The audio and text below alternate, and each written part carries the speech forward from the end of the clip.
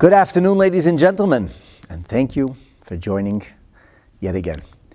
So today we are going to be analyzing the great, awesome, mighty, powerful God. You knew that he was really powerful, didn't you? Eh? Rabbeinu Bachaya is trying to make the case for trust. And today he does it in a very powerful way. Today's lecture has been generously dedicated by my dear friends, our shul members, Ian and Sarah Magid. They, Baruch Hashem, have a mazel tov, a new grandson who will be entered into Brisei Shel Avraham Avinu with Hashem's help on Erev Shabbat tomorrow morning. And they are praying for refuah shlema for Shalom ben Fradche.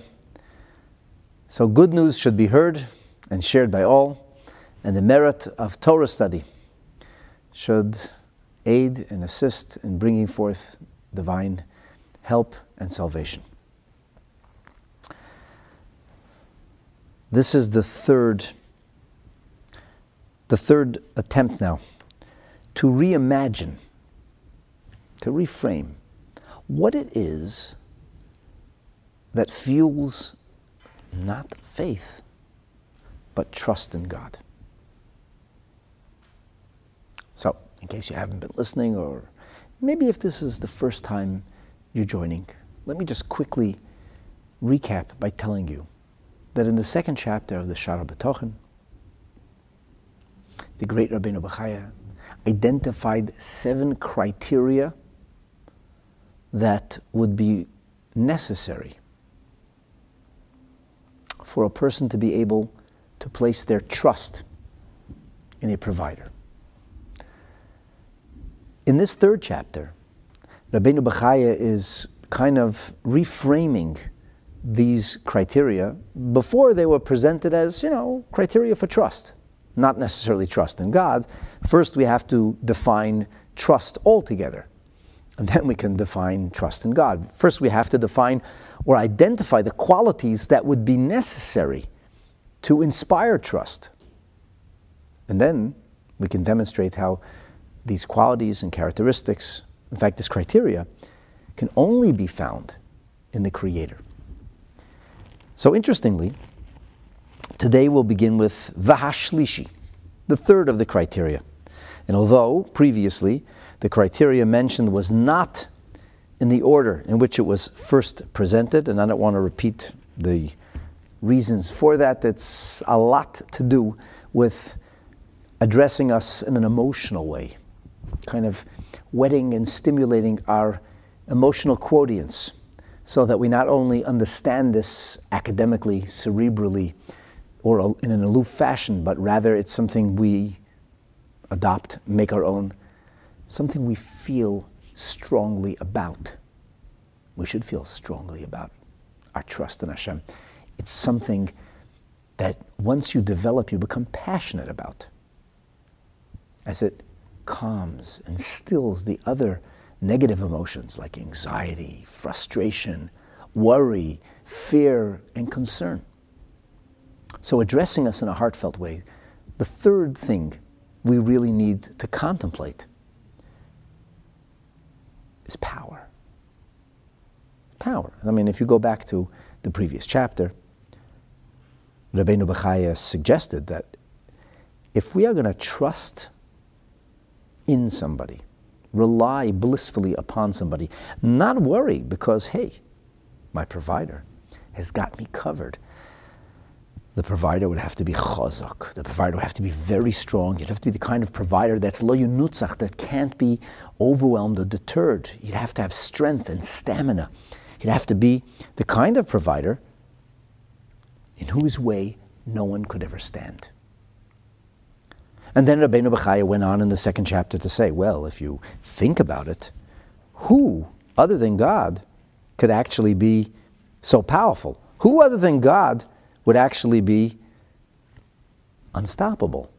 And he quotes a series of verses. So we know that this is a quality which is identified with God. I'm not going to try and convince you to believe in God today.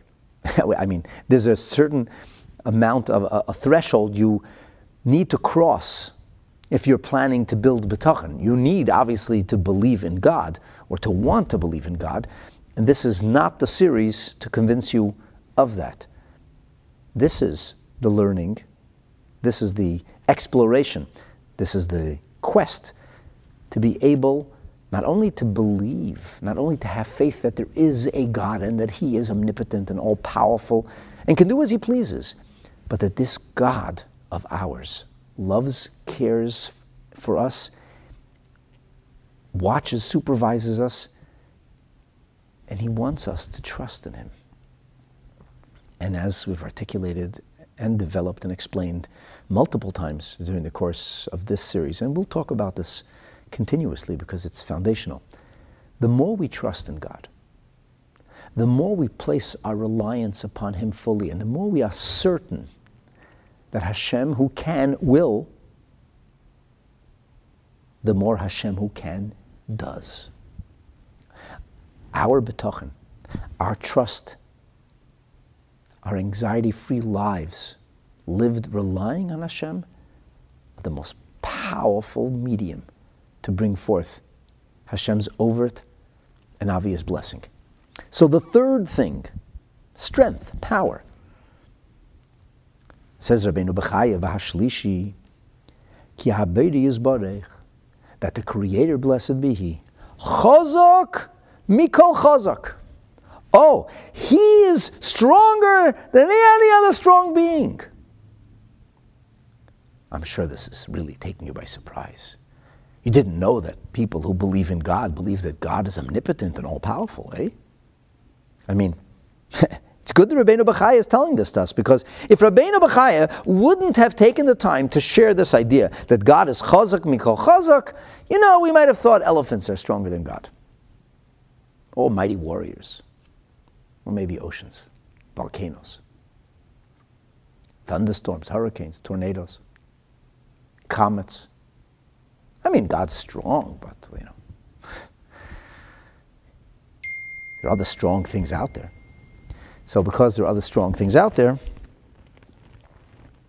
we say, phew, it's good to have Rabbeinu Bachaya here in the schoolyard for us when, all those bullies come to beat us up, and he's our big brother, and he's calming us and saying, shh, it's going to be okay.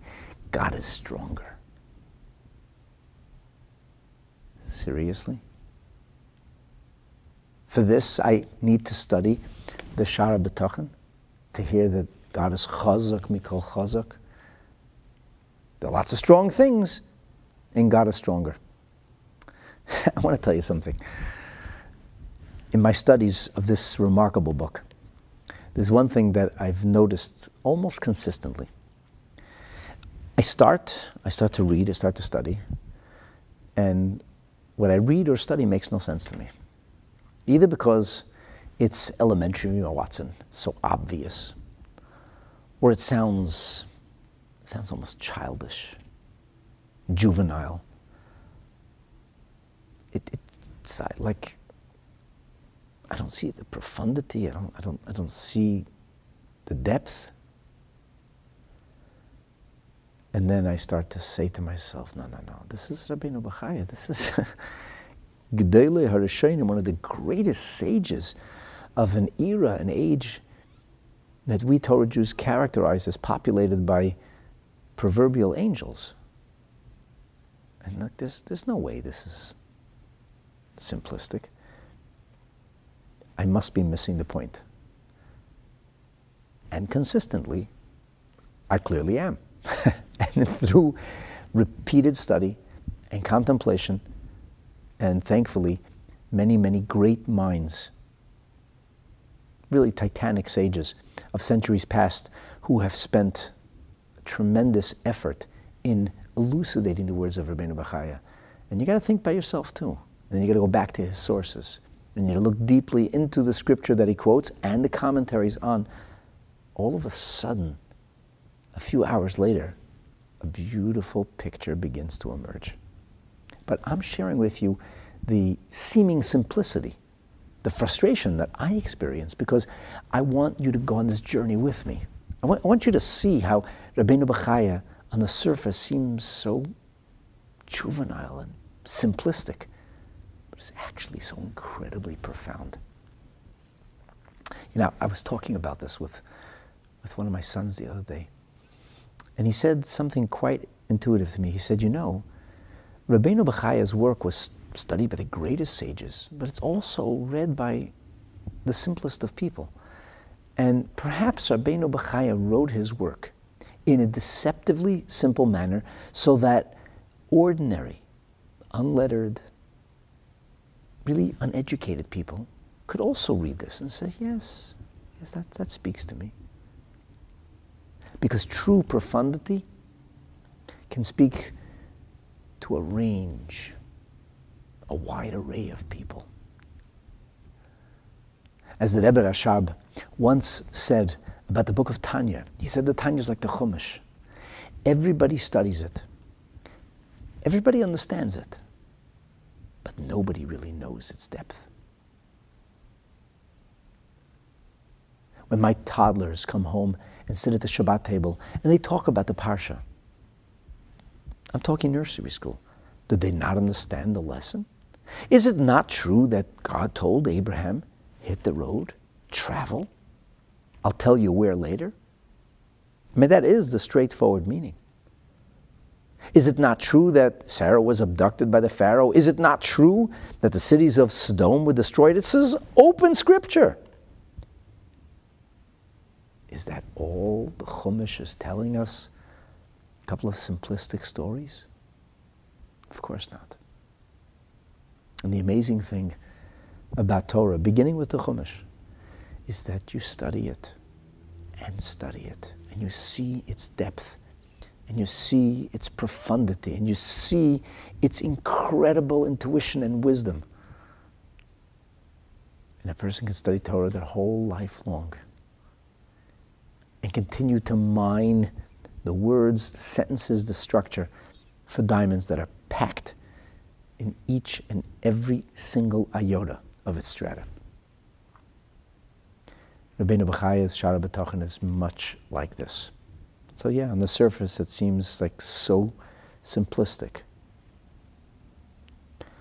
That's what frustrates me about a lot of the translations or elucidations. I mean, even the 𝐏𝐻𝐿 book that we're using frustrates me tremendously because of that, but I guess it's written on a very basic level. So we're on page 61. He just says, the third quality, the Creator may be blessed is stronger than any other strong being. I'm glad that he told us that.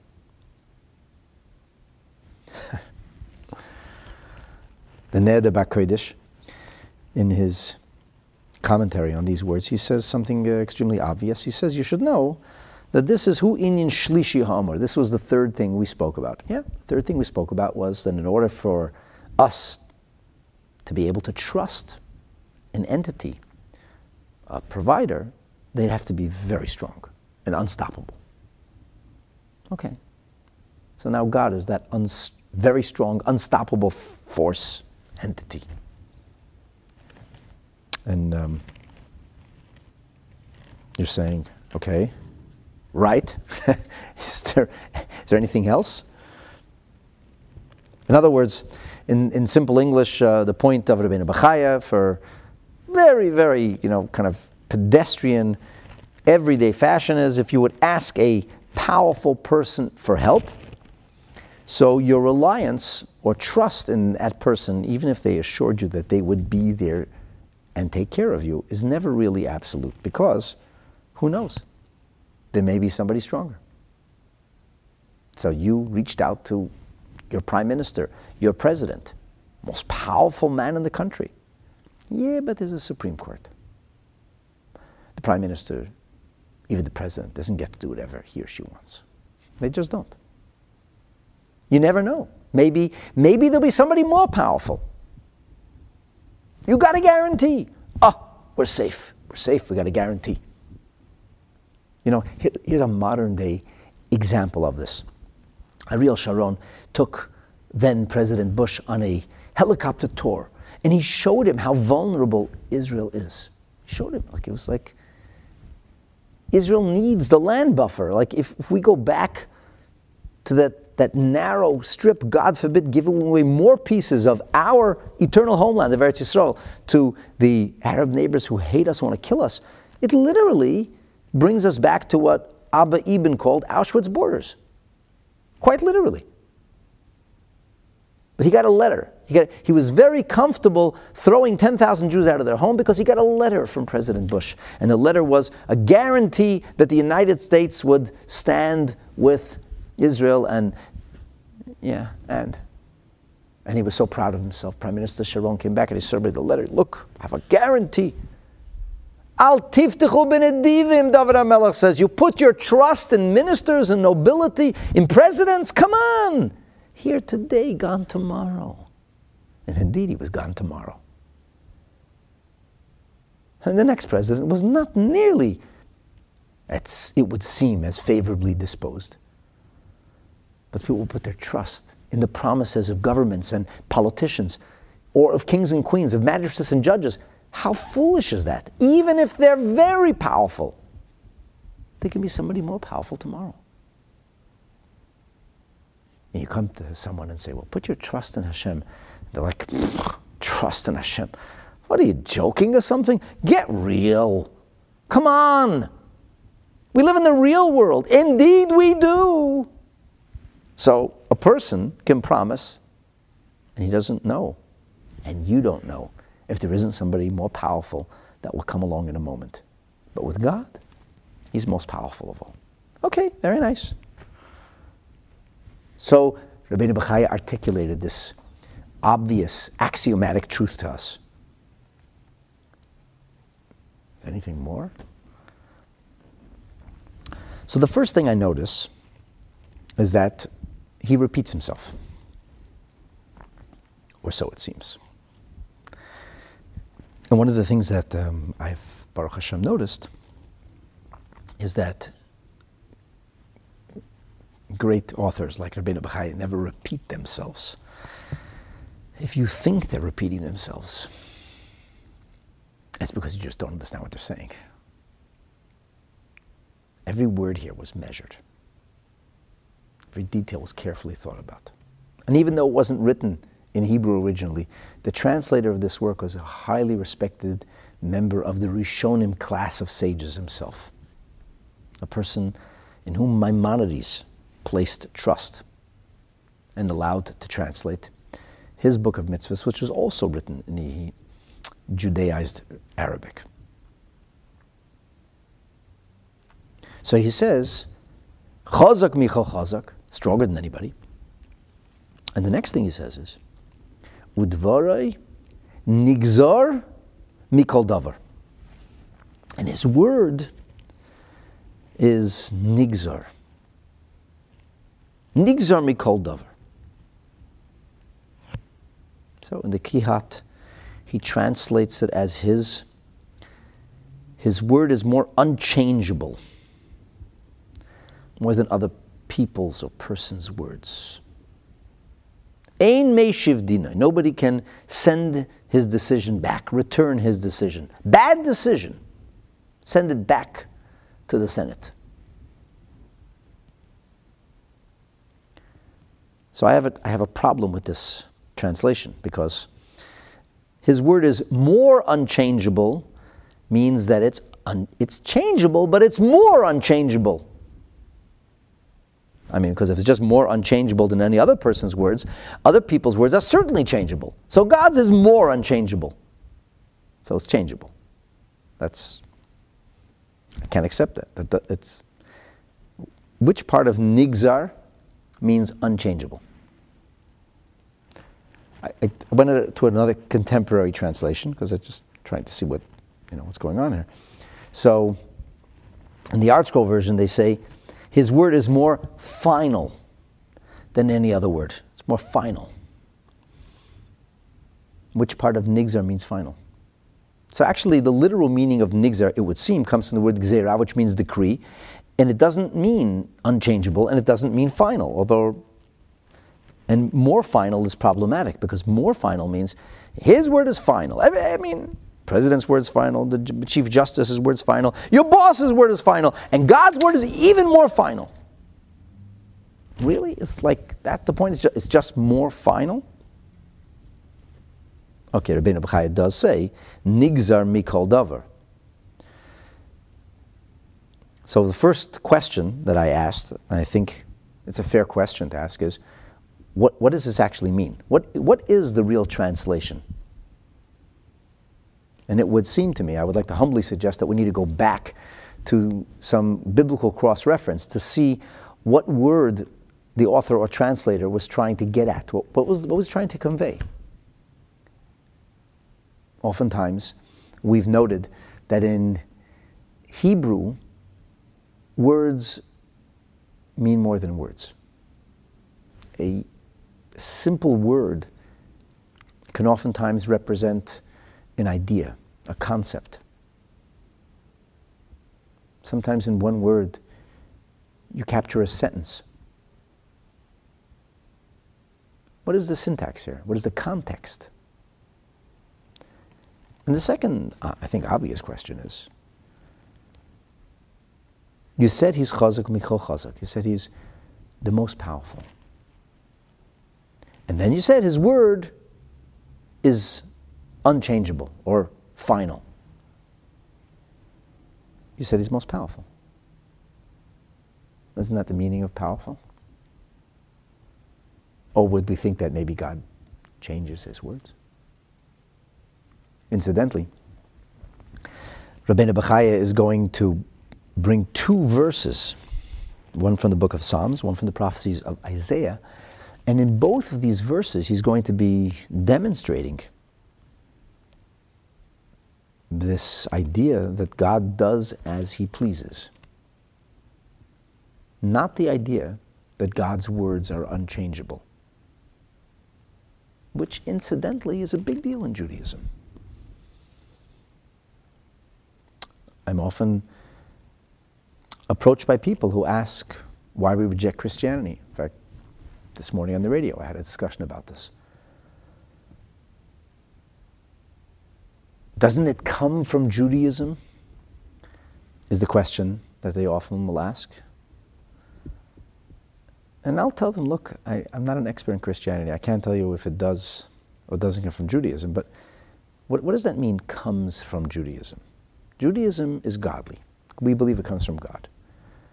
So if it came from God, then it's by definition eternal, because God is unchanging. God doesn't get older, tired, more experienced, hungry, excited. It's the whole phenomenon that describes the transient nature of the human condition. Just as we cannot ascribe corporeality to God, chas v'shalom, we also cannot ascribe human characteristics which are as moot and ridiculous as corporeality. To say that God doesn't have hands or feet, heaven forfend, you say he had toenails, but he gets hungry. And he gets into bad moods. And once in a while he needs to be entertained, and sometimes he's jealous. Yes, the Torah uses all of those expressions. The Torah talks about eyes and hands and feet, and the Torah talks about jealousy and moods. It's all anthropomorphism. Metaphorical. Chas v'sholem, that we should superimpose ourselves over a divine frame and say, okay, now I've created God in my little image. That's idolatry. And it's plain stupid. So we are not the creator, but we are created in some way as a reflection in God's image. So there are verses that speak about this very idea that God's word is eternal. So what do you mean when you say it comes from Judaism? Judaism is Judaism. we believe that Judaism comes from God. So if it comes from God, it's unchangeable. So why would I accept another iteration or version 1.3? This is not software being written that's changing with the environment or circumstances. But the verses that Rabbeinu Bachaya quotes do not speak to the eternity of God's Word. It doesn't address this notion that God's Word is more unchangeable. I'm using the word notion specifically because a notion is something which is wrong-headed, which is inaccurate. It's a notion, and it's wrong. God is not more unchangeable. God's Word is not more final. So what does this mean? What does it mean? And why is Rabbeinu Bachaya repeating himself and seemingly going in circles? God is more powerful, he has more stamina, he doesn't change. So the commentaries kind of start to give us a glimmer of light. And I want to take you through this process of how I came to understand what's being conveyed here. The first thing I notice is that the Pas Lechem says, when he says chazak mikol chazak, he says, and I'm quoting, chazak 𝑑𝒂𝒓𝒕𝒆𝒓. This is not what we call brute force. This is power, potential power. Power in his potential. That means God has the potential for everything. So we're not talking about, oh, God is stronger than a storm. He's more powerful than a tornado. Okay. Like, is that it? So he says, we're talking about 𝐏𝐻𝐼𝐄𝐀𝐓, not brute strength, the potential of all strength. There is no potential quite like the Creator, otherwise it would be God. Which brings us to this, the next words, v'dvarei nigzar mikol davar. The Manoach Halavavos says, dvarei nigzar. He says, Devar gezerato yoter chazak. His word or decree. A decree doesn't take into account what others say or like. It's a decree. Kings decree things. Absolute masters decree. So God's decree is yoser chazak v'oimid mikol davar. It is more powerful, more eternal than any other thing. Only God's decree? So if the Torah is God's decree, it's eternal. Or if it's not God's decree, then it's not eternal. Incidentally, there are parts of the Torah that speak to us in a cogent or rational way. Those mitzvahs are generally referred to as mishpatim, as ordinances or things that are somewhat rational. Don't murder, don't steal, don't rape, don't lie. These are what we would call a divine decree. It doesn't require a leap of faith to accept that as moral or decent or good. The vast majority of the world's population would be very comfortable saying, yes, that's correct, accurate. Some of the mitzvahs are like that. Honoring your parents, is that a decree? Your parents were the vehicles through whom God chose to bring you into this world and give you life, if you're a person of faith. And even if you're not a person of faith, your parents, for the most vast majority, for the most part, most people, your parents are the ones who worried about you through your 9 months of gestation, had sleepless nights when you arrived, gave everything they could to provide you with a childhood and the things you need. You'd only have to be a decent human being, have a shred of appreciation to respect them and to treat them with dignity. In fact, the Sefer HaChinuch, the book of Torah education, presumably authored by the great Rabbi Aaron Halevi, once again a Rishon in the Middle Ages, he says that's like the rhyme and reason attached to this mitzvah. It's not a decree. So do we think that respecting parents is going to go out of style? It kind of has. But not for us. Because we, Torah Jews, do not look to the flavor of the day for inspiration. We aren't leaning on what's popular now and what could be debunked tomorrow. We believe in the eternity of Torah, but it's not a decree. There are mitzvahs which are called edut, they're testimonial mitzvahs. We left the land of Egypt and the dough never got to rise. That's the haste in which we left. That's an easy way to be able to say we left in under 18 minutes. Because if you would have waited, if it would have taken more time, the bread would have risen. Everybody's got to eat bread. Bread is part of the human experience, or at least it was until Dr. Atkins came along. So everybody was eating bread. How would you tell people? They left very quickly, in a way that everybody could understand and relate to. The time it took bread to rise. Once upon a time, bread didn't grow on a shelf in a bakery or in a supermarket. Bread was something everybody made. That's what the Abarbanel says. Maimonides talks about this in Moreh Nevuchim in his Guide to the Perplexed. In other words, it's not irrational. It's not a decree. And yet I can tell you right now, matzah will not go out of style.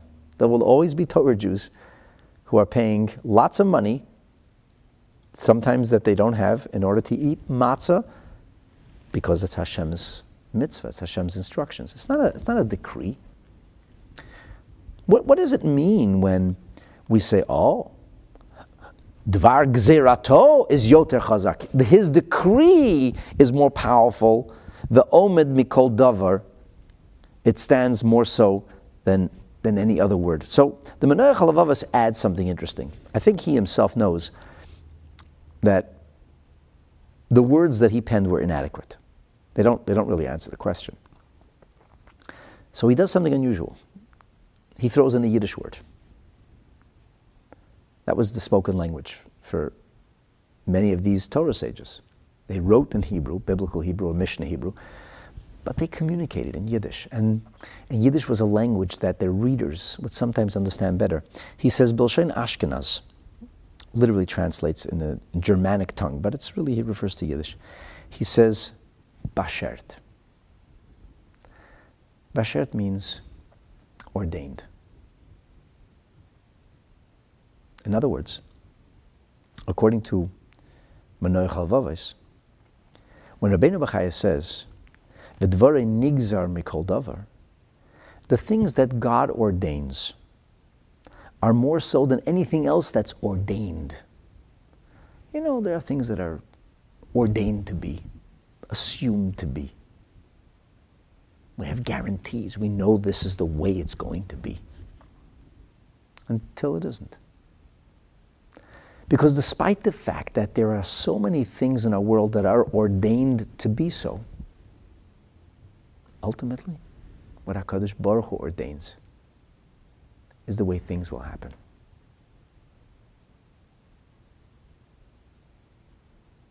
I don't have to give you examples because you can think of better examples yourself.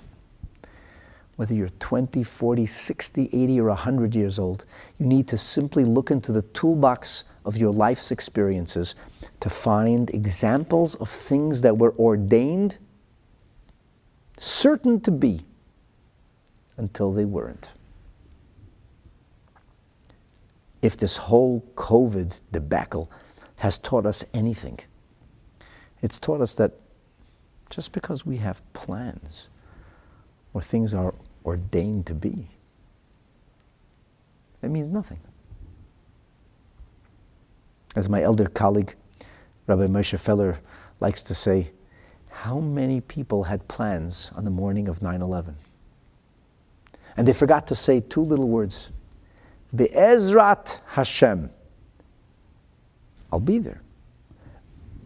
with God's help. In the South, I'm talking about the American South, they have this expression, if the crick don't rise. The crick don't rise refers to the creek. And sometimes the creek could rise and it's not really predictable. And if them crick is going to rise, it ain't going to happen. So if the crick don't rise is like a fancy way of saying Bezrat Hashem. It's like saying coincidence, an 11-letter name for God.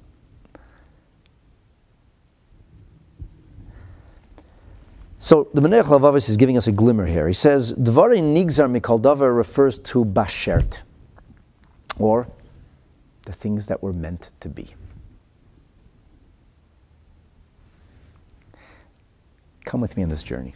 Let us together try to open, to unfurl, and understand what's packed into this word nigzar. From the Menach Lavavis, we'll take a look at the Marpil Nefesh. It says something very similar. Gzeirato yoter chazak. But the Menach Lavavis really, he throws some light when he says bashert. Meant to be. It's meant to be. So, no matter what any person says or does, nobody can prevent what Hashem wants to happen. If Hashem's will is such, and that's the way it's going to be. There's a beautiful story told in the time, I believe, of the Abarbanel, who was telling the king that he was a minister of finance, a very powerful man, he was patched in, and the king had tremendous respect to him. And he said that we believe that matches are made in heaven. Hashem ordains who marries who. In fact, the Talmud tells us that at the time when a neshama, not even the body, not even the first moment of conception, but before the weeks before the conception, when the neshama is being selected, primed, and chosen, there's a heavenly voice that rings out and talks about what's ordained. Ben Ploni, Lebas Ploni. There's going to be such a man, a boy, a male being, but it's going to be such and such a woman, and this is who they will marry. And interestingly, the word that Menach Lavavis used for Hashem's gzeira, Hashem's decree, is bashert. What do we call marrying our predestined soulmate? You must have heard this. In most Jewish circles, it's known as my bashert. It's meant to be. You don't always marry the girl next door, right? In Hashem's infinite wisdom, He finds ways of bringing people together. Could never have imagined it. How would you know? One son marries a girl who was born and raised in Berlin. Another son marries a girl who was born and raised in Moscow. And my daughter marries a boy who was raised in Puerto Rico. Okay, we're all shluchim families. It's not so unpredictable. But the truth is that in all of my life's experiences, for the most part, the marriages I officiate were not necessarily the girl next door or even in the city next door. Hashem has His ways of ordaining things. The king says, fiddlesticks. That's a bunch of baloney, he says. I can ordain a marriage. And he has a nephew. A nephew who is very eligible, nephew of the king of Portugal. Portugal used to be a very important country once upon a time. Don't look at Portugal, look at Brazil where they speak Portuguese. One of the largest countries in South America. That was a colony of Portugal. Portugal was neck and neck with England and Spain. So the king himself heads out into the marketplace and he finds an extremely attractive young lady selling apples. I mean, she has a chance of marrying a crown prince of sorts, like you and I have a chance of moving to the moon tomorrow. And the king pulls out a piece of royal stationery and he writes, I command you to marry the bearer of this letter today. And it's signed by the king. And he goes over to this extremely beautiful young lady who's a peasant. She's selling apples. He says, that's good enough for my nephew. She's attractive enough. And he hands her, and he says, he gives her a significant amount of money. And he says, I'm paying you in advance. I need you to deliver this letter to such and such a person at such and such an address immediately. And it's a large amount of money. And this young lady is totally shocked. And she's like, okay, sure. The king turns around and leaves, and he chuckles to himself. He says, haha, ordained. God ordains. The king ordains. I just made a match. Not in heaven, but right here on earth. It's a long story, but in the end, it turns out that the king discovered that his nephew had married a woman who was in her late 70s. What happened? A crazy story with a royal ball, and somebody stole something, and everybody's pockets had to be searched, and his nephew refused to be searched, and later on they did find the stolen item. The king says, why'd you embarrass me? Why would you let your pockets? He says, because I have cake stuffed in my pockets. He says, cake stuffed in your pockets? What in heaven? And the boy looks at his uncle and he says, Your Royal Highness, you forced me to marry a woman with no teeth. I have no choice. I'm ashamed. I'm embarrassed. I lock her up in my house. I bring home cake. She says, you got all these balls. Bring home some soft cake for me to eat. King says, what? So what happened? As soon as the king left, this girl was selling apples, as the story goes. And she's packing up her wares and heading off. And this older woman who's with her, she says, don't leave now. Our competitor is about, if you leave, he pulls into his push cart here, or his blanket goes out. Don't leave. I'm pleading with you. Please don't leave. Please don't leave. Don't leave an empty space. She says, but I just got paid money. He says, so I'll deliver the letter. You stay right here. I'll deliver the letter. I'll be back in 5 minutes. So when the king finally figured out what had happened, he told Rabbeinu 𝑑𝒂𝒓𝒕, he says, okay, matches are indeed, so to speak, made in heaven. So Hashem's bashered situation is what we're talking about here. So God's not just powerful. He should have big muscles. He has a gale force of, he can blow wind or produce the largest bolt of electricity. That's not what we're talking about here. We're talking about how God ordains things to be.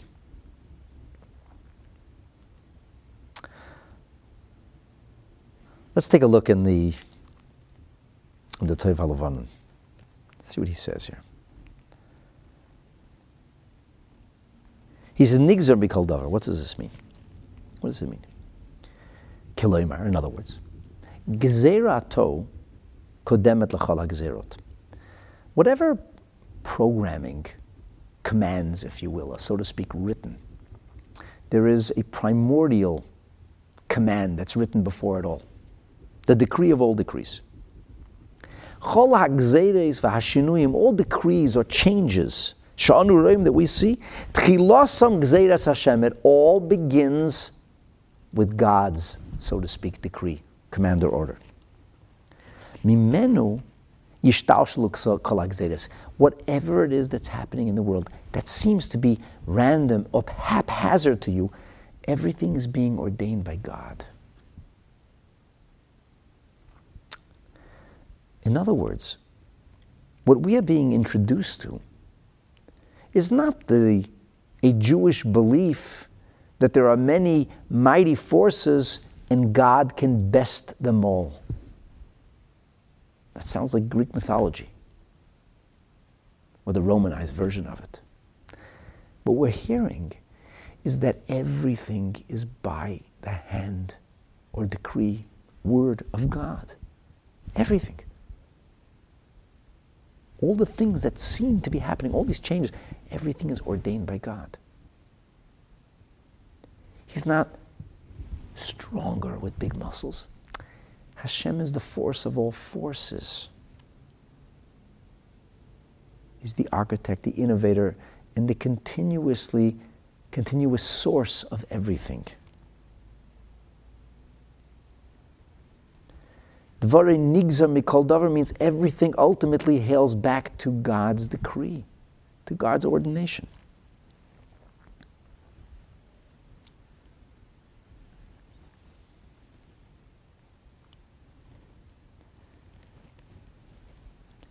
The Neder Bar Kodesh puts it this way.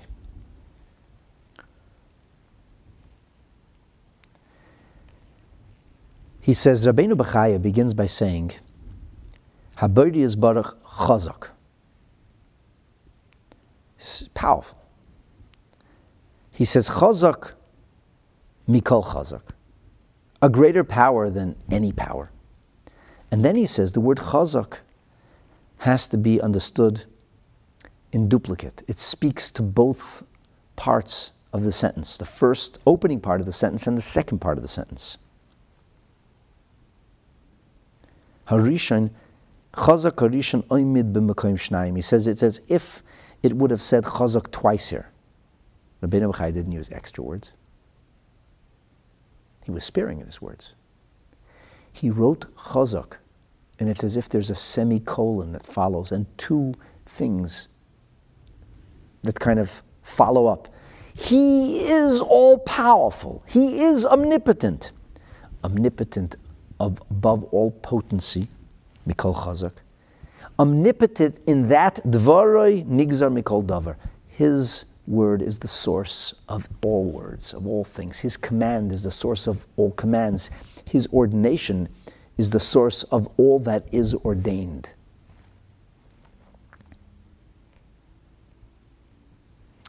And he says, if you want to understand the use of the word nigzar, you would do well to take a look in the book of Job, 𝑑𝒂𝒓𝒕 Beis, the 22nd chapter, in verse 28. So what does it say in Job? It says, V'sigzar omer v'yakum lach. Speaking about God. He decrees a saying. He says, so to speak, a decree. V'yakum. And that's what happens. Incidentally, I went to two contemporary translations just to see how they would translate that word, vatigzar. So, I guess there isn't any cohesive nature in what ArtScroll publishes. Depends who translated, that's all. Because here they translate the word vatigzar as, vatigzar omer, as utter a decree. He utters a decree. Over here they wrote, his word is more final. And because whoever translated the Tanakh is not the one who translated the Sha'ar HaBitachon. Okay. In the Steinsaltz edition, he uses the English word decide. Tigzar Omer means a decision. God decides. So on a technical level, utter a decree sounds more accurate, but if you think about it, this is actually a decision. God decides, and it happens. Whatever God decides.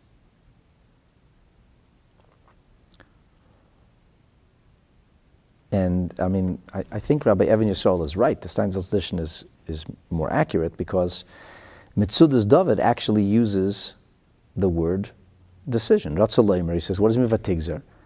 Kishetachlit b'daytcha.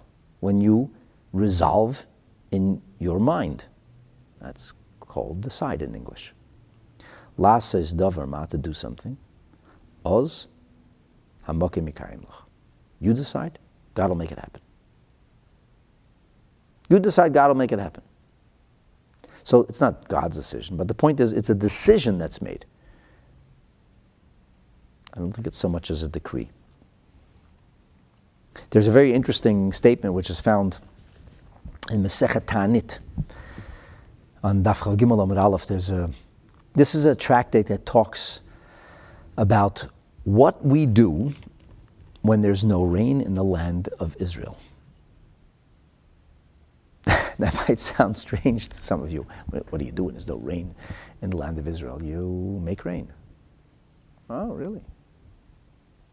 How do you make rain? What should Torah Jews do when there's no rain in their homeland? You see, the land of Israel is markedly different than the land of Egypt, where we were enslaved and from which we were redeemed. In antiquity, whenever there was a famine in the Middle East, there was one country that it would invariably prosper, and that country was Egypt. It's not actually Middle East, it's North Africa, but it's right there at the Middle East. And what's so unique about Egypt is the string of waterways known as the Nile Delta. And the Nile Delta created what we refer to as the Fertile Crescent. So there was fertility, so to speak, in the ground. The ground was fertile. Why was the ground fertile? The ground was fertile because it was being irrigated. Now, it is true in the story of Joseph, even Egypt suffered economic collapse. Even they had famine, even. But not before, pardon me, all of the Middle East came to purchase provisions. So Israel is a country with almost no river. The largest body of water the country contains is called the sea salt. The salt sea, Yam HaMelech. In English, they call it the Dead Sea. It's very interesting. In Hebrew, it's not dead, it's dead. Are you kidding? There are people who made a living out of the sea salt, not a deading. Then people in Jordan figured out, hey, look at that. These Ahava products, we can replicate them because we're also bordering this Yam HaMelech. For us, for Yidden, for Am Yisrael, nothing's dead about Israel. Even the Yam HaMelech is alive. It has it's a source of different things. Okay, the Yam HaMelech doesn't help you grow anything. In fact, nothing grows there. It used to be a very fertile place until Hashem flipped the tectonic plates upon which that particular beautiful little paradise once sat. And it's been windswept desert ever since. Okay, that doesn't help. The Jordan River, it's not much of a river. Perhaps it was more of a river, but it's certainly not much of a river. And the Kinneret, which is a freshwater lake, doesn't really compare to the Great Lakes that the United States and Canada share, but it's still a freshwater lake. But if there's no rain, the Kinneret begins to sink precipitously. And the nature of Israel is that it has tremendous water challenges. One of the first things the modern state of Israel did was to create a waterways so that people would have a water system, because without water there's no life. That was the great contribution of the former Prime Minister Levi Eshkol. He built the waterways, or the water system, the infrastructure. So what do Jews do when it doesn't rain? We pray. Hoy, do we pray? What, just pray? No. There's a system, there's an order, and we fast. And commensurately, the tractate is called Ta'anit. Ta'anit means to fast. So there's a series of fasts that are ordained. First set of fasts, second set of fasts, third set of fasts. Who fasts first? Pious people fast. In the end, everybody's fasting. Because really, our lives are at stake. And no rain means drought. And drought means no harvest. And that spells doom and death. So it's pretty serious. And there's halachas about this. And the Gemara there, Masechet Taanis, tells us an incredible story about a man who's known as Choni the circle maker, Choni HaMagel.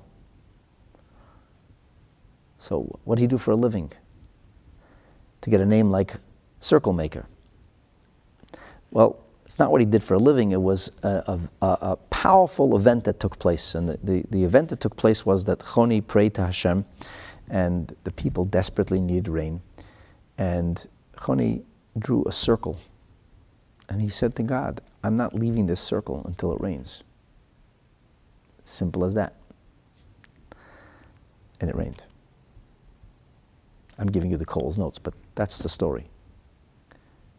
So the Gemara tells us, Sholchu b'nei lishkat hagazid, the proverbial children of the chamber of hewn stone. That's a euphemism for the Sanhedrin, the ecclesiastical high court of the Jewish people, the seat of Torah learning. And they sent a message to Choni HaMagel, and they paraphrased this verse. They said, Vatigzar Omer, and you decreed, Vayakom, and God fulfilled.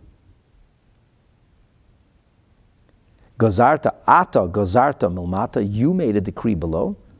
�H𝐻𝐻𝐵 𝑚ekayim ma'amorcha milmayla. God fulfills your word on high. And this falls into the frame of a famous teaching of our sages, tzaddik gozer, �H𝐻𝐻 mekayim. A tzaddik decrees, God fulfills. Maybe that's where the ArtScroll version took the translation, utter a decree. Maybe they took it from a Masechet Tanit. But the Mitzudas is the place really we should look for understanding of scriptural words, and he renders it kishatachlit. You make a decision.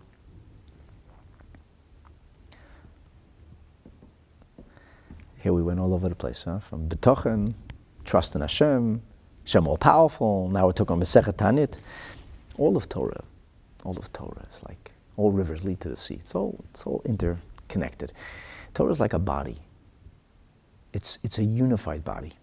And it's the same life-elixing bloodstream that flows through all the veins, all the arteries, all the capillaries. And you have to just know how to find what you're looking for, because divrei Torah aniyim b'machad echad v'ashirim b'makam achar. They can be sometimes impoverished in one place, but they're rich elsewhere. And when you have a picture of all of Torah, you can get clarity. So anyway, the Tov HaLavanan says that if you want to understand what Rabbeinu Bachaya meant here, you need to look, the Neder BaKodesh says, you need to look into the book of Job. Vatigzer Omer. So it's like, if God decides, that's the way it's going to be. God decides. That's what this is. Dvar, the Dvare Nigzar Mikal Davar. His decision is above all decisions. So it's not about brute force. There's something about God deciding the way things are, God ordaining the way things are. And this really brings us now to the words of the Pas Lechem. And then we're going to go into the verses that are used by Rabbeinu Bachaya to make his point. And when we do that, everything is going to come together. And it's going to be like an electromagnet that goes live, and suddenly everything is going to snap into place. And you're going to go, wow, so that's what Rabbeinu Bachaya was saying. Of course, there is no other in whom we should place our trust. All right, so come along with me. Let's continue to look into the words of these wise luminaries. V'dvarim nigzar. So the Pas Lechem says, Dvarei Yisbarach, God's words, Dahainu, that is to say, Havtachato, God's assurance, God's promise. It's chatuch v'tzamut bebal yeshuna. It's separated from everything else. It's not influenced by anything else. If God decided, that's the way it's going to be. But what about all these challenges that seem to lie in the way of what God promised? It's irrelevant. What seems to be a challenge, what seems to be an obstacle, is meaningless. Why? You have a president, a prime minister, a magistrate, a rich person. They decree, they make this decision, and they meant to carry things out, but it didn't work that way. Yeah, he says, because God is not part of that system. He's not in the system. He's not stronger. His word is not more unchangeable. It's not more final. God's word is not in the running of everybody else's words. God is radically different. God's promise is different. It's not in the same Richter scale. It's not in the same dimension. It doesn't have to take anything else into account. Listen to what he says. He says, where did I get that from? How does that get conveyed with the words nigzer mikol davar? Pas Lechem says, direct your attention to a statement which is made in the book of Leviticus. He says, nigzar, the word nigzar, which we typically would call a decree or resolution, he said the word actually, at its origin, means cut off. By the way, ligzor means to cut off. He says nechtach. And we see this not as something which is cut, but something which is described as radically different, not in circulation. In the book of Leviticus, in chapter 16, verse 22. Over there, the Torah is describing what seems to us to be a very strange rite, temple rite. The rite of the scapegoat. It's thrown over a cliff. And it happens in Eretz Gzeira. What is Eretz Gzeira? A land of decree or resolution? No. The Metargamin and Onkelos renders Eretz Gzeira as Ara Chatucha, a land cut off. That's how he renders it. V'nosa hasoyer, Torah says, Leviticus 20, chapter 16, verse 22, he carries the he-goat with all the sins of Israel placed upon it, El Eretz Gzeira, and to a land of Gzeira. What does this mean? So he says, Eretz Gzeira is translated as Ara de la Yosva, a land that is not settled. Or, if you look in the other Targumim, it's rendered as a midbara, as a desert, or as a land which is cut off.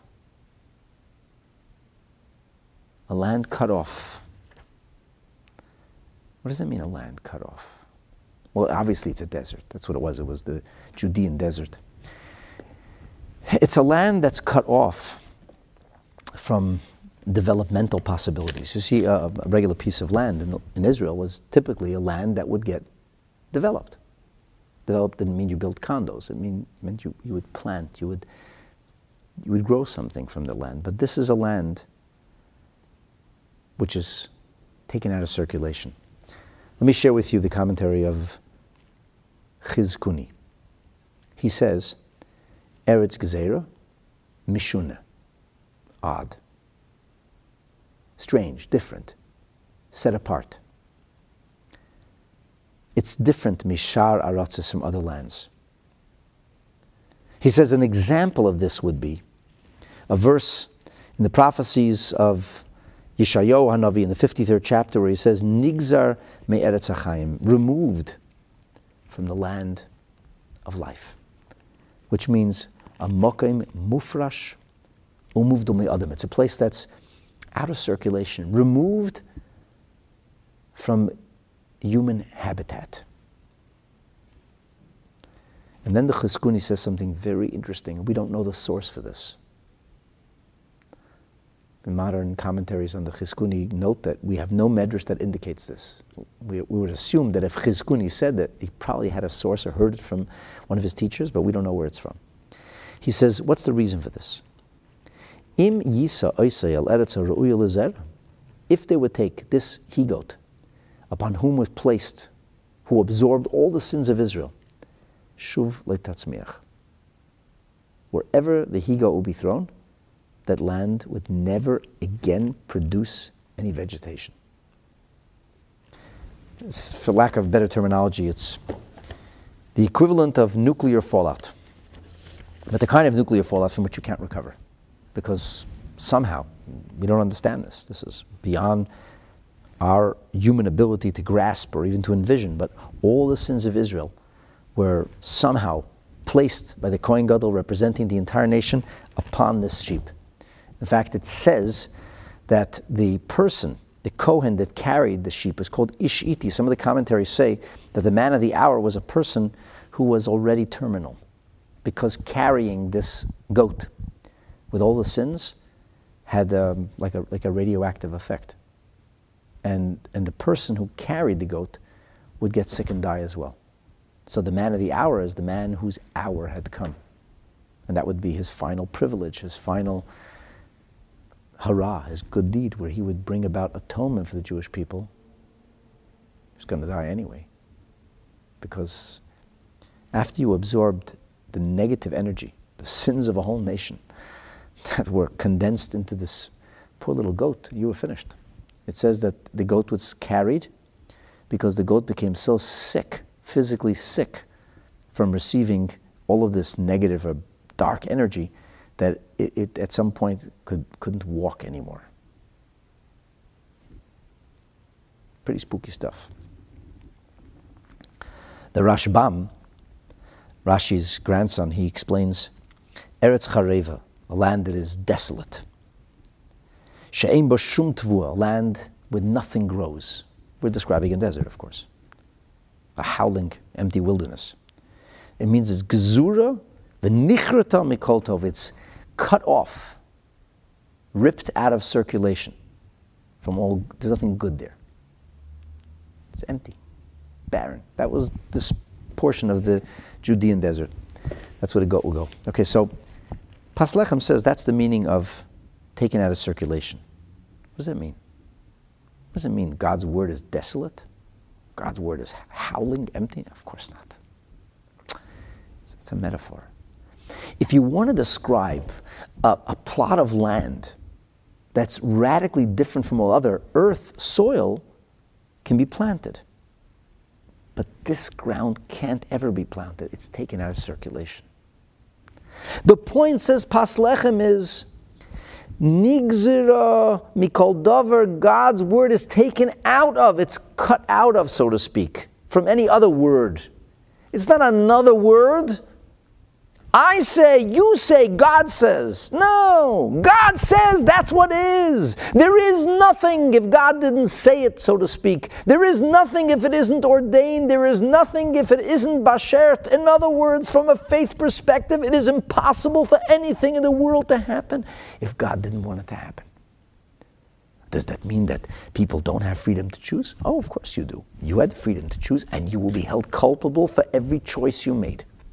Adam muad la'olam, the Gemara says, a person never has excuses. For an animal, you can make excuses, not for a person. I was tired, I was angry, I was drunk, I was frustrated, I was high. You're responsible, always. However, despite the fact that you are ever responsible for everything that you do, because you made the decision to do it, that which you engendered, the impact that you made, could not have happened if God didn't want it to happen. And although it sounds somewhat contradictory, because, hey, if I have the freedom to choose, if it was going to happen anyway, why am I responsible? Maimonides talks about this actually when he asks, why is the Pharaoh held culpable? Why were the Egyptians punished for their enslaving of the Jewish people? Somebody had to do it. There was a decree. Indeed, says Maimonides. Who asked you to? Whatever would have to happen, but you chose to be the perpetrator. And as such, you will be held 1,000% responsible. But on a theoretical level, and this is very hard for us to envision, it's very hard for human beings to wrap their minds around this.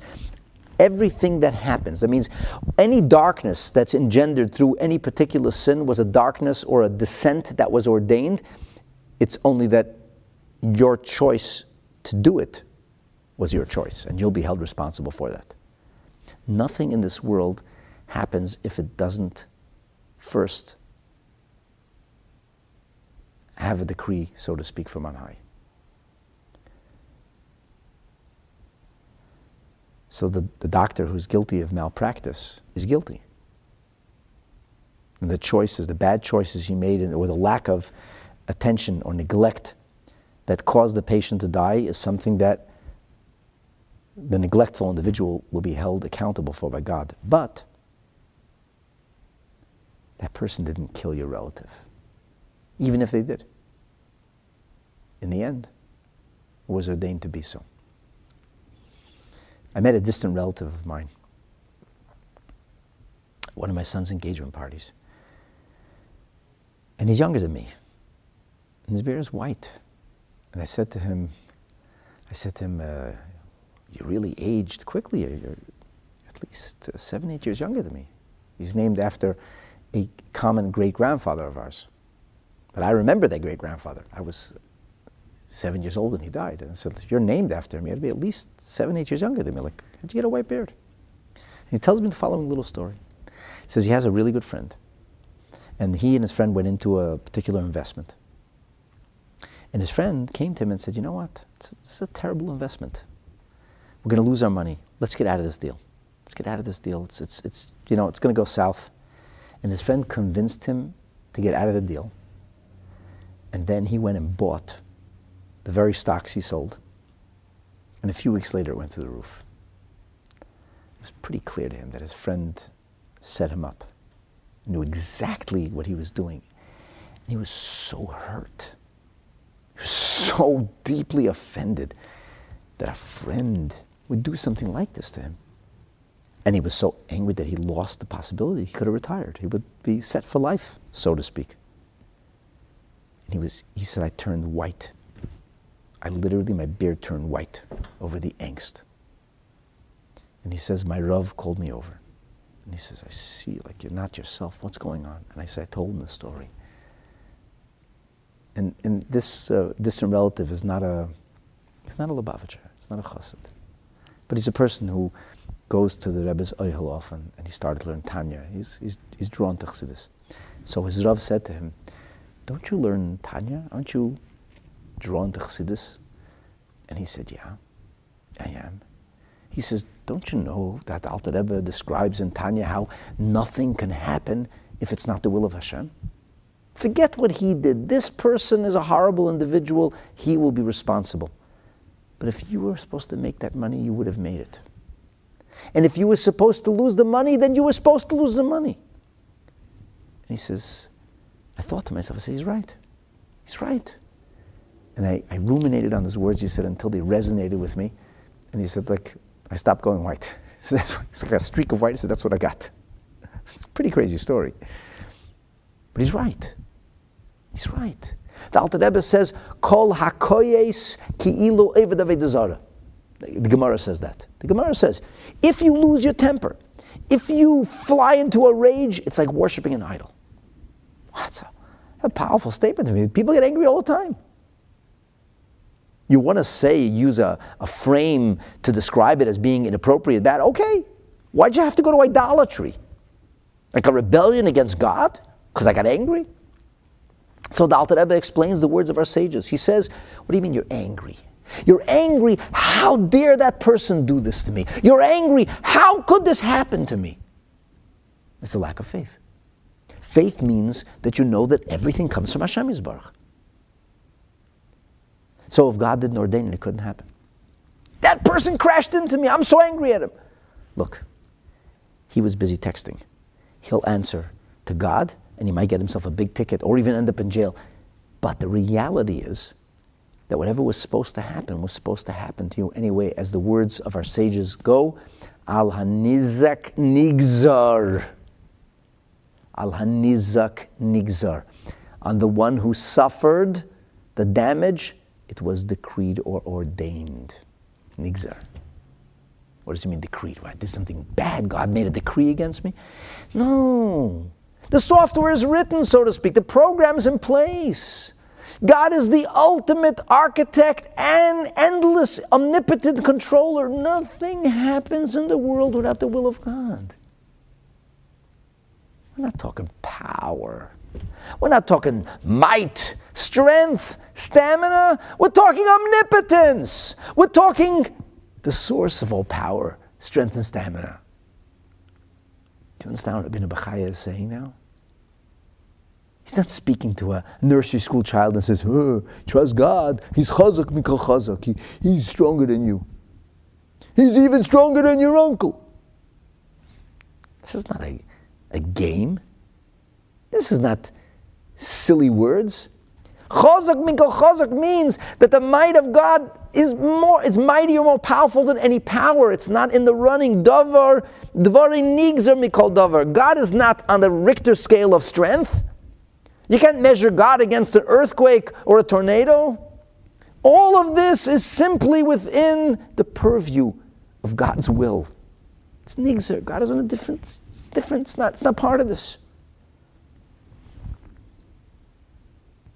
And you wanted to trust a person.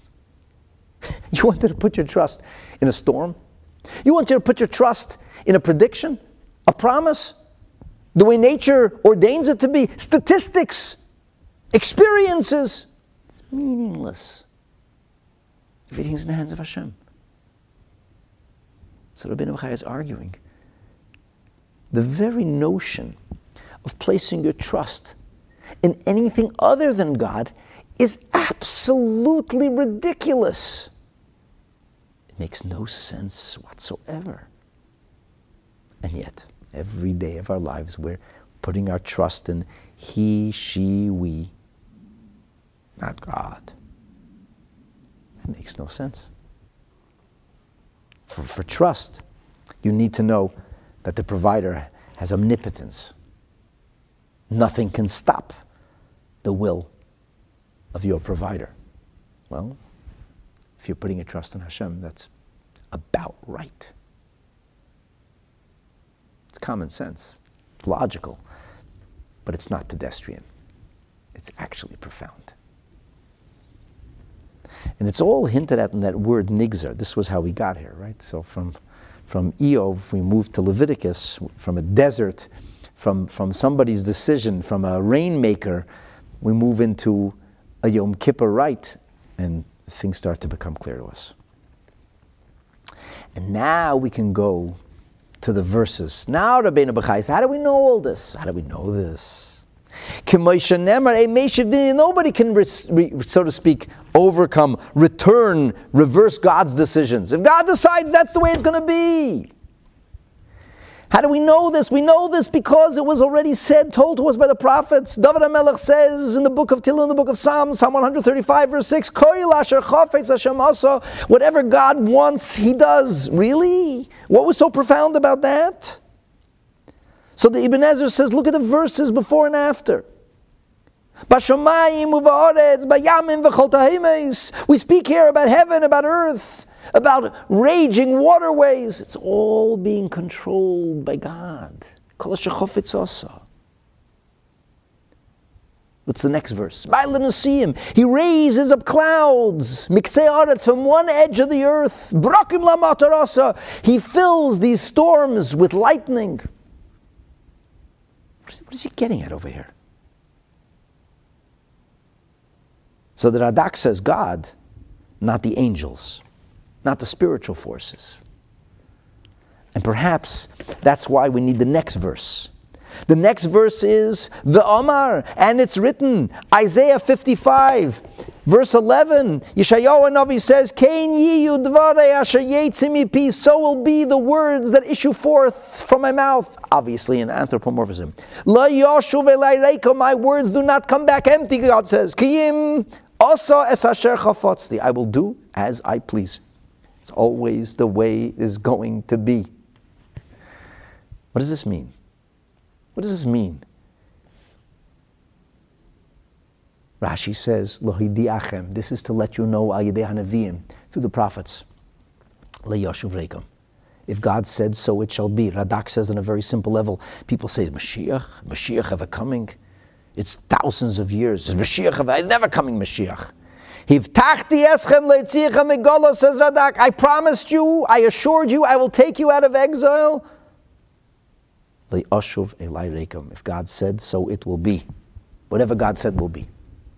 How could that happen? Whatever Hashem says will be. And here, my dear friends, something absolutely stunning unfolds. The Toiv HaLevanon goes to town on these verses, and it is mind-boggling what he's about to say. He says, if you want to appreciate what Rabbeinu Bachaya meant with these verses, take a look in the verse prior in Yeshayahu. It says there in verse 10, Ki kasher yedid hageshem v'hashelik min hashamayim, as precipitation, rain or snow comes from heaven. And I won't stop. Ki hir v'saretz, till I slake the land of its thirst, so to speak. 𝐾𝐻𝐼𝐄𝐑𝐅𝐔𝐋, the land will give birth, the land will nurture, and it will blossom forth. I am the one who gives produce, who gives harvest, who brings bread, sustenance. What's going on here? And it's so fascinating to me because in the book of Tehillim, the commentary spoke about, they emphasized, it's about the heavens, the earth, the rain, the seas. Listen to this. This is so beautiful. The Teva Levanon says, what does he mean when he speaks about Kashayedid, Hashelek, V'Hageshem? Mikra Shalafanav. What about the verse before that? Ki govu shamayim me'aretz, as the heavens are proverbially distant from the ground. Kein govu, so my ways are distant from your ways. Machshavosai mi machshavosechem, my thoughts from your thoughts. What does this mean? God is smarter. God thinks more intuitively. He has better insight. It means that the way we think of thought is impossible to superimpose over God, because when the way our mind works, our mind discovers things, learns of things, analyzes things, comes to a decision. All of that is within the framework of a past, present, and a future. But when we speak about God's mind, is it possible for God to learn of things? Is it possible for God to analyze and come to an understanding and awareness? Could God change because, oh, now I know? How could that be? That's beyond the purview of God. That makes no sense. That's superimposing human frailty and limitation. What does it even mean, God's thoughts? What does it even mean, God's wisdom? How does God have Bina analysis? How does God have a Deya? We don't know what this means. We just get a speck, a figment, which is just a metaphor for us. In other words, he means to say,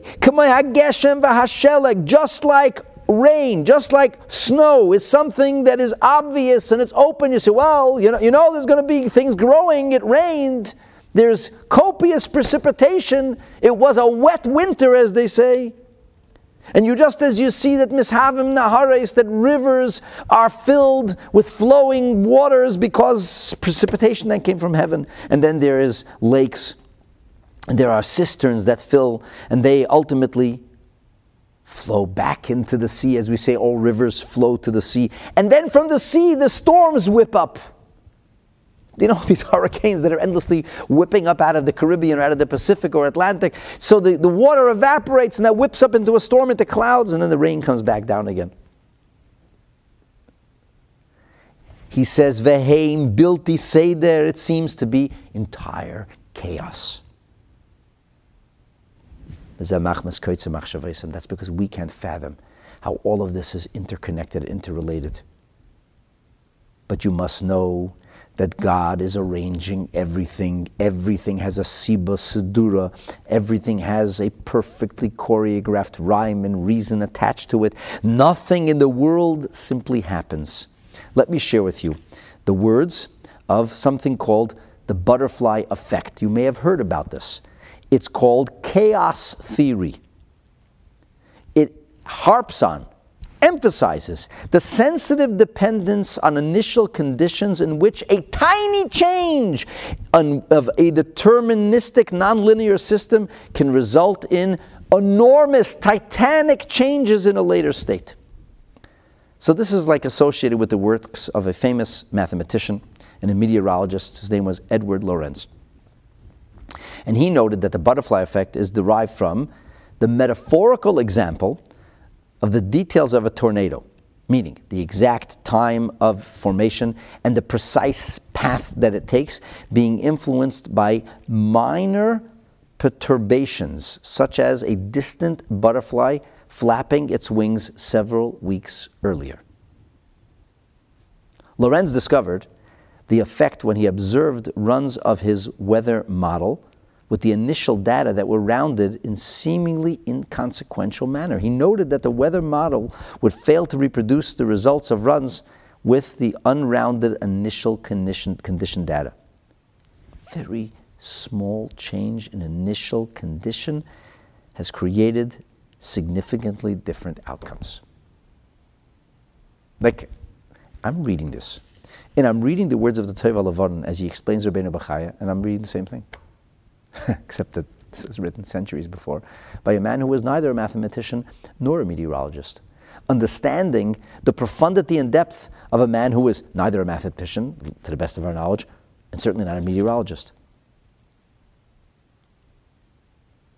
So this idea that small causes can have large effects in weather was actually recognized by a French mathematician and engineer by the name of Henri Poincaré. There's an American mathematician and philosopher whose name is Norbert Wiener, who also contributed to this theory. And basically Lorenz's work places the concept of instability of the Earth's atmosphere on a quantitative base, and it's linked to the instability of the properties of large classes of dynamic systems, all of which are undergoing nonlinear dynamics and deterministic chaos. So, when you look at all of this, it seems entirely random. And yet, we are taught by the holy Baal Shem Tov that every single tiny detail of what happens is by divine design. There's an incredible story which is related by the 𝑑𝒂𝒓𝒕 Rebbe, the story that the Baal Shem Tov was once walking with his disciples, and they notice a leaf blow off a tree, a solitary single leaf. You know, it's fall, the stems become brittle, and it blows off at that exact moment, and they say, Rebbe, everything is b'hashgacha pratis, you taught us. Why would a leaf blow off at a particular moment? Think butterfly theory. Think of a butterfly in South Asia flapping his wings, and weeks later, something with several million intermediaries or dominoes, this falls off a tree. And the Baal Shem Tov said, go lift up the leaf. And the Talmidim lift up the leaf, and underneath they find a worm. And the Baal Shem Tov says that the worm was under the heat of the sun, and it was calling out to its creator in pain. And Hashem arranged that it should be covered by this leaf. Now, if you think about this on a mathematical level, it is really within the realm of almost insanity. It's almost insane. It's impossible to fathom this. As one Torah-observant scientist once told me, he says there is not a single question that he has between his science and his faith, except hashgacha pratis, he says. The notion that everything is precisely ordained and designed is simply mind-boggling, impossible to fathom. I pose it to you today, my dear friends, that that's exactly what Rabbeinu Bachaya is speaking about in his third method. And that's a very convincing argument that Bitachon should be placed in Hashem Yisbarach, in the Almighty and the Almighty alone, because everything comes from Hashem.